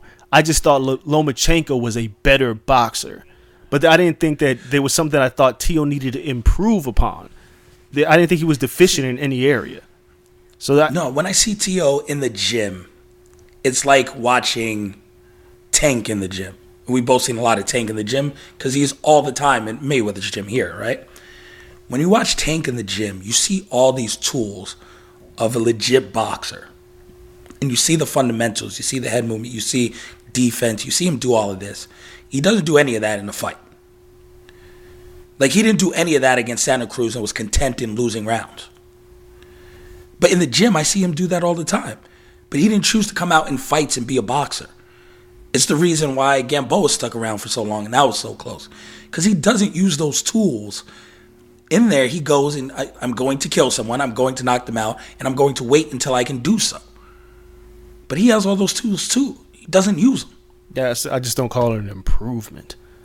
Improvement would mean I saw something and I was like, maybe he's not good there, and he's gotten better. Teofimo, I wouldn't necessarily say he's already there, unless he like the. I can give you the Charlo one though, because he just lost. He came back, unifying the division. That's very impressive. He looks really good, but most improved is always a hard thing unless you're a guy who came back from a couple losses and had to really prove yourself. We just didn't have enough fights in 2020. Like Clay Collard.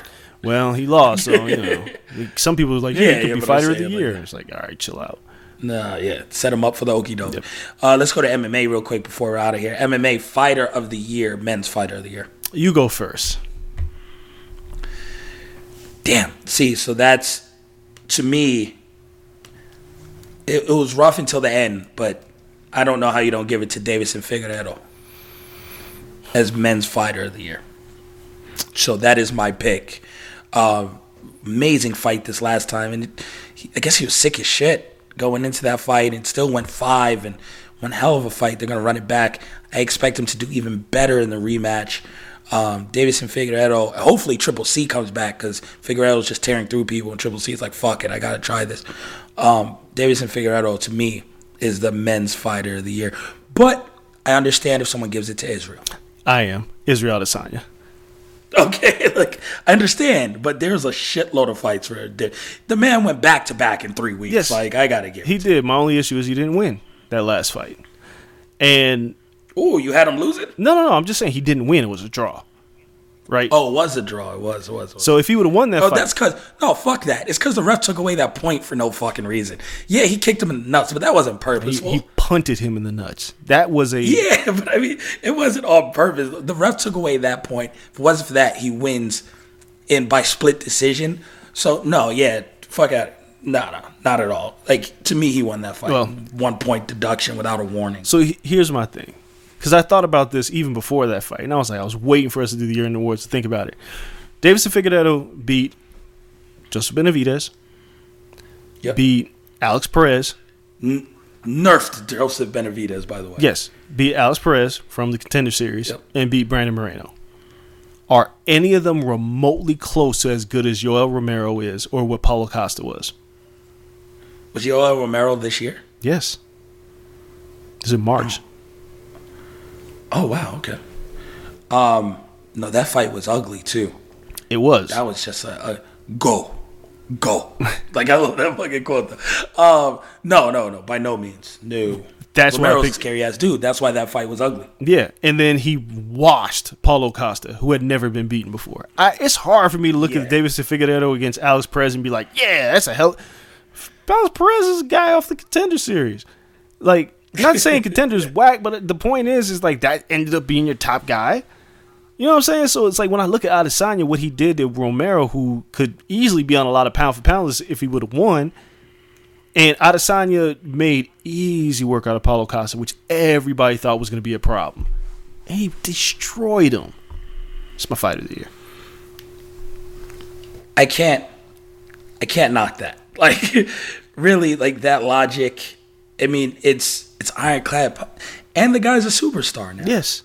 Right? He's about to fight to become a 2-weight champion. Strength of schedule, So baby. it's like, fuck. You're pulling the strength of schedule. Yeah, I have to. All right. I have to. Listen, I can't complain about that at all. Now we have our women's fighter of the year. This one's a little trickier because I think the fight of the year, which we'll get to in a second, was a women's fight. But I am going to give it to Valentina Shevchenko. She fought in February, so it seems like a lifetime ago. Mm-hmm. But she wrecked Caitlin Chukagian and then came back and went the distance with Jennifer Maia because I feel like she just wanted to get rounds in. Which could be true. So you give me that. And again, it was a weird year. It was a lighter year. I think we only saw Amanda once. Wei Li, I think we saw once. So I got to give it to Valentina. I'm going to give it to Weili Zhang. Strength of schedule, baby. And I think Wei Li lost that fight. Oh, well. I'm strength of schedule. Like, Valentina Shevchenko was supposed to beat the shit out of Caitlin Chukagian. She was supposed to beat Jennifer Maia. I'm not trying to knock her for it, but Weili Zhang against Joanna Jędrzejczyk ended up being the fight of the year, which I'm preemptively telling that before we even get to that award. And she beat a woman who was once considered the greatest fighter on the face of the planet for like 8 months until she lost to Rose Namajunas. Caitlin Chukagian and Jennifer Maia, neither of them are even close to what Joanna Jędrzejczyk was. So, straight schedule, baby. Going Weili. I feel you. It's just one fight. I can't help it. It was a That's split 2020. decision win. It's 2020. What can I do? Spoiler alert. Our fight of the year is Joanna Jędrzejczyk versus Weili Zhang. And this is men. Joanna, That's men and women. There's no fight that I think is better than that fight. No, that's one of the greatest title fights I've ever seen. Yeah. Period. So Joanna looked like the Elephant Man by the end of it, and I thought she won.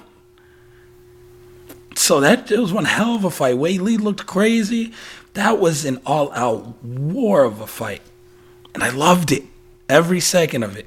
So, yeah, I mean, there's a reason neither of them have fought since. That shit took a toll. Yes. I'm wondering if that's if that's the Robbie Lawler, it was Robbie versus Rory, like fight for them. Yeah.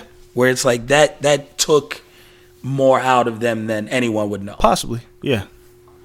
Very possible. Because that shit was crazy. But no, yeah, so fight of the year right there. Easy. Knockout of the year. Joaquin Buckley. There's no question. I don't like the spinning kick What? as much as other people liked it. Come on, man. The degree of difficulty to knock somebody out with that kick. I have nothing better, but I didn't like it as much as other people. People fucking lost their minds Yes. for it. That. I mean, I would take Cody Garbrandt just fucking starching. But I mean, that's like, a punch. That's motherfucker froze in time. Yeah, that's a punch, though. Like, anybody could throw a punch. Throw that kick while somebody has your leg with enough power to knock somebody else. A spinning back kick to the grill. We've also never seen it before. I would give it the award, but yeah. I would give the award, but it's every time I watch it, I'm just like, this shit might be a little overrated. That's crazy. You're drunk. It is, but I don't know. It doesn't impress me that much. Most improved for MMA. That's another tough one. Kevin Holland. Ooh. The guy who's Kevin Holland's on a run. who's had losses, but has looked incredible his last few fights. I mean, he beat Jacare with a punch off his back. That's the most improved fighter of the year. All right, I'll give you that one. Because I was like racking my brain to think like, yo, who's most improved? I was thinking, maybe, I don't know. I was going through the women's division. I was like, I don't know if I can say someone is most improved Mackenzie Dern. in the women's division. Mackenzie Dern would have came to mind. Oh, yeah. She's added like some really good stand-up. Yes. 2 fights, really showed it off. This last fight was close as hell. But, yeah, I mean, my pick was going to be Brandon Moreno for most improved. I mean, the man was cut 2 years ago. True. And in a title fight where he earns a draw. Yeah. Like 2 years later. Like, that shit's crazy. So, Brandon Moreno was going to be my pick. I like your pick a lot, though. Yeah, I gotta go. But I'll stay with Brandon for the sake of, for argument. I'll say Brandon Moreno is my pick there. And then Breakout Star, which we didn't have for boxing, but because we had Prospect. Yeah. But Breakout Star for MMA. It's our last award. I'm giving it to Kevin Holland. I know a lot of people are going to give it to Kamaev, but I got to go with Kevin Holland because he beat Jacare. I'm going with Kamaev. I think that's an easy one. The kid's a beast. He looks crazy. He got the snarl in the lip. I love it.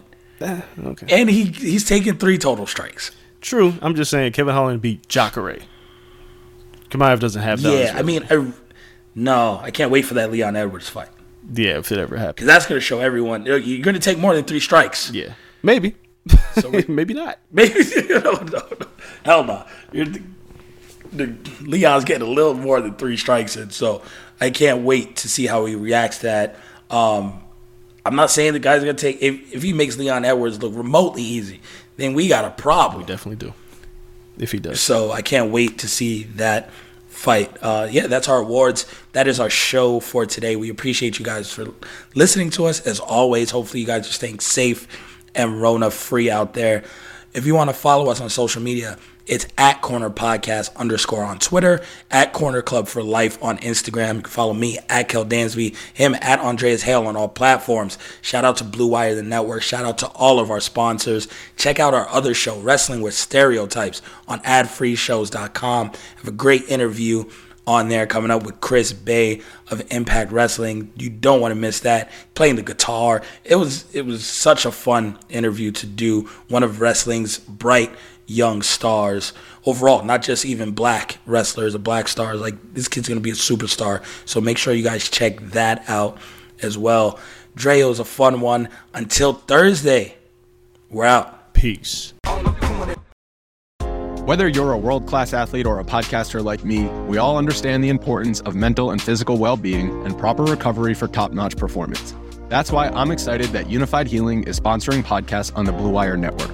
Unified Healing is a new and super innovative global network of wellness centers powered by Energy Enhancement System, or EE System. If you haven't heard of the EE System yet, then you'll want to listen up.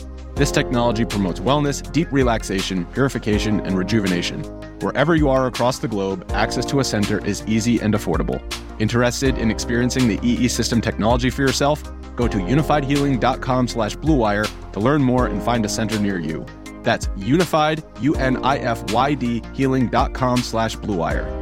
No material or testimonials on the Unified Healing website are intended to be viewed as medical advice or a substitute for professional medical advice, diagnosis, or treatment. Always seek the advice of your physician or other qualified healthcare provider with any questions you may have regarding a medical condition or treatment and before undertaking a new healthcare regimen, including EE System.